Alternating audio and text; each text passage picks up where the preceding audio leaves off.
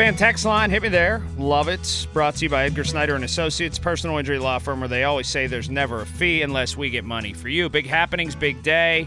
Lots of shake-up in Steelerville if you're just waking up or you haven't heard today. Matt Canada has been sent away, right? I don't know where, but he's just been relieved of his duties as the offensive coordinator, the offensive coordinator, and one of the men who covered all of this, Mike DeFabo from The Athletic, joins right now. Hi, Mike. How are you? Hey, I'm doing great. Thanks for having me on the show. Thank you for taking the time to join me on this Tuesday night. My nights are all screwed up, and I'll tell you why. My vacation starts when this show's over, so it kind of seems like a Friday. It could be a Thursday. It's only a Tuesday. It's weird this time of year. All the days run together. You know what I mean? Colin, I'm right there with you. As a matter of fact, I printed in The Athletic that today was Wednesday, and so we had to issue a retraction that today is, in fact, Tuesday, so I apologize for reporting that news inaccurately. Let me pay you Tuesday for a hamburger today or whatever. So let me get to this. Do you believe that Mike Tomlin unilaterally was the man who fired Matt Canada, like he said in his news conference? You know, I find it interesting because I have to take the man at his word. Nobody behind the scenes has told me this is wrong, this is different, and I'm the kind of reporter that I tend to believe people when they tell me stuff. At the same time, I remember last year I was reporting a story about Minkah Fitzpatrick, and in a very benign way, I asked him how much he had to do with the decision to trade for Minkah. And he bristled at this, got angry with me, and said, it's a Steelers decision. Everything's a Steelers decision. So to go from saying everything's a Steelers decision, we always make decisions as a team and present this united front at all times, and then to suddenly shift and say, it was me, I made the decision. I don't know what motivation he would have for that. So I guess that's what is interesting. But it was just kind of, to me, seemed like, if nothing else, if it was just Mike Tomlin, a shift in philosophy from an organization that I always believed it was a three-pronged decision-making process between Art Rooney, the GM, and the coach. Well, I was told that it was Brandon Hunt who really pushed for trading for Minkah, and that was a really big deal to him, and he was the guy banging the table. Also, in terms of you take somebody for what they're worth, didn't Mike Tomlin admit a few press conferences ago he lies to the media just to get him out of his hair sometimes? Yeah, that's true, too. He came up with the word mojo, and then when we kept asking about mojo, he was like, all right, guys, just stop. I just said that to shut you up. So, I mean, that's where things had gotten with the offense, though, was, we would sit there in these press conferences, and something Mike Tomlin literally said that came out of his mouth was that the defense didn't produce enough turnovers that were on the opposite side of the field or were close enough to scoring. So, he's sitting there, he's this coach that says we don't seek comfort, yet he's really covering and providing comfort and protection for the offense and instead criticizing the defense. So this was long overdue. And no matter who did it, no matter why, no matter when, this needed to be done, and they finally ripped the Band-Aid off and fired Matt Canada. Is the ground underneath Kenny Pickett's feet shakier or sturdier right now? Boy, you could really argue both ways. I mean, if Matt Canada was such a problem and anybody in the world is better than him, then you would expect better results. I think that this puts Kenny in a bad situation because, for one, his human shield is gone. His built-in excuse that it's all Matt Canada's fault is gone. And now it's falling all on him. And he's inevitably going to be the next person that people start asking questions about how long they should be here. But then in addition, what kind of position is this for him to have success? That you've taken a playbook that was ineffective and didn't work. Now that guy's out the building and you've got Mike Sullivan calling the plays. And, just a bit of history. In 2017, there's some history of this. Ben McAdoo through the first 5 games of the season, Mike Sullivan was the OC. Ben McAdoo's the play-calling head coach. They were the 5th worst offense in the league. They were averaging 16 points per game. Ben McAdoo decided something's got to change. I'm giving play-calling responsibility to Mike Sullivan. From week 6 until the end of the season, they went from the 5th worst offense in the league to the worst. Yeah, didn't I read that what the people said was a lot of the kind of route trees and things like that were just straight down the field, and that was the big criticism with Sullivan. Yeah, I honestly don't know a ton about it other than what did work was they ran the ball more effectively. And so I think that that's something that they're going to do. I think that they're going to lean into this identity even more as a team that wants to run the football, shorten games, win with defense. Will it work? I don't know. I think they can get to the playoffs with that model, but I find a hard time believing that they're going to win a playoff game like that.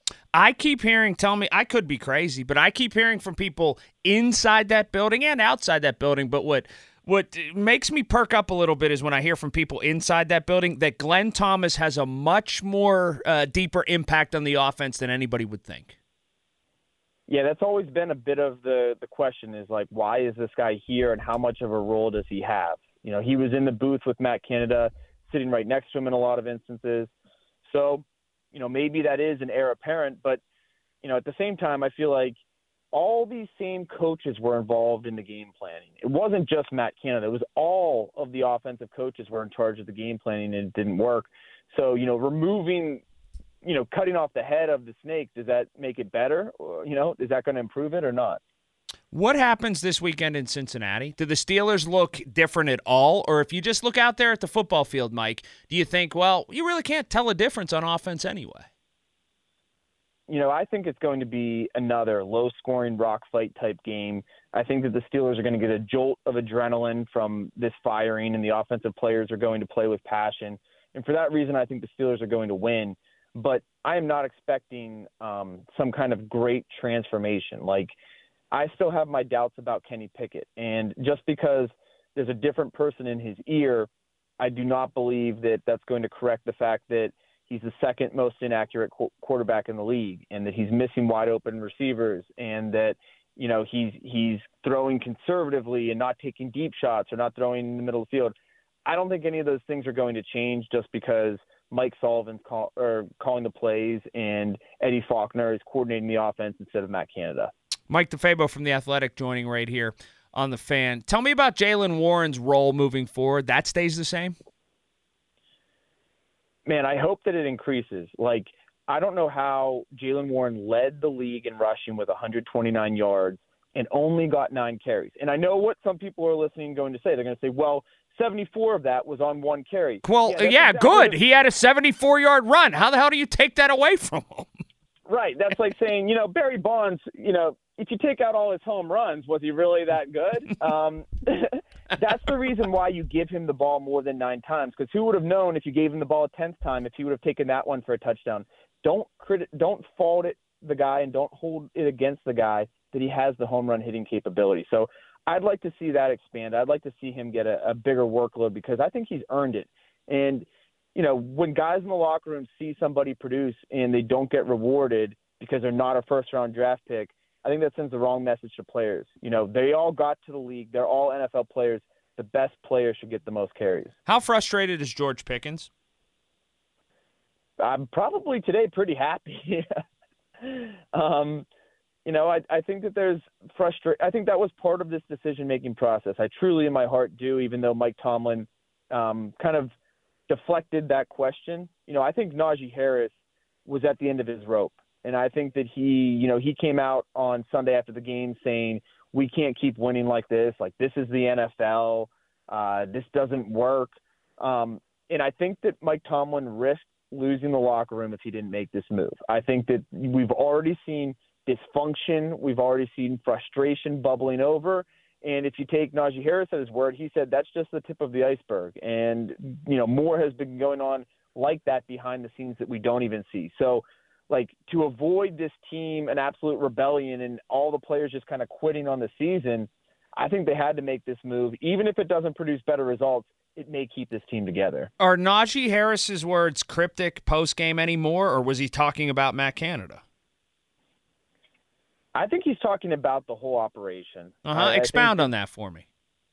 I believe, when I see George Pickens not celebrating with his teammate after he scores the game-winning touchdown, I can only interpret that as a player who's not a team-first player. And I think that there's instances where guys are more concerned with their individual accolades than they are the team's success.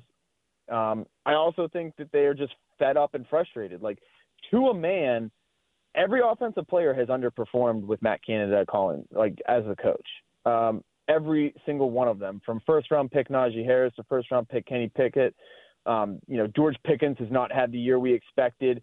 Every single one of them has underperformed, and I think because of that, they're looking for somebody to blame and somebody who's the reason for the problem.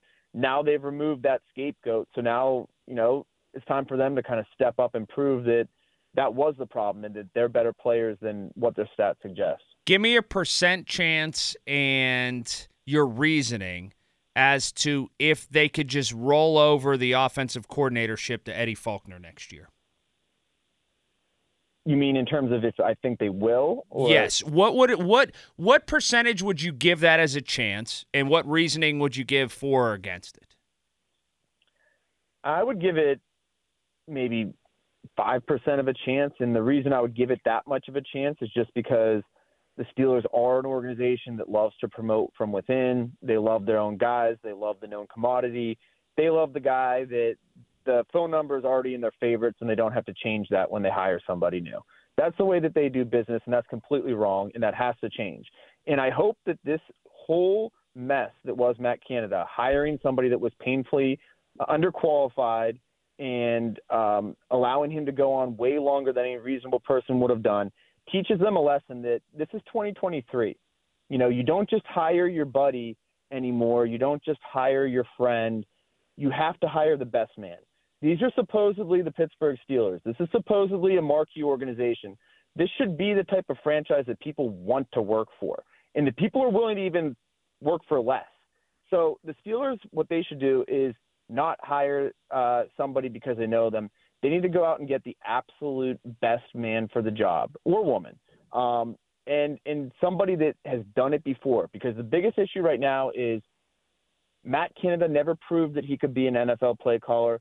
Kenny Pickett has never shown that he can be a consistent NFL quarterback. You've got the blind leading the blind. You need to eliminate one variable and have somebody who's done it before, who's had success, so that you could truly evaluate Kenny Pickett. Otherwise, you're just guessing whether this guy's the guy or if it's the coordinator's fault. Last thing before I let you go, should Mike Tomlin be criticized more for re-upping Matt Canada going into this year?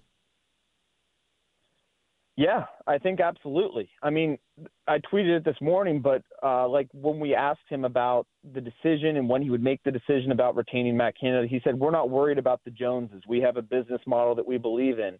I think it's time to start worrying about the Joneses. How about you start looking at what other teams are doing to have success and try to model yourself after them? Because there was a point in time when teams modeled themselves after the Steelers, but those times are past.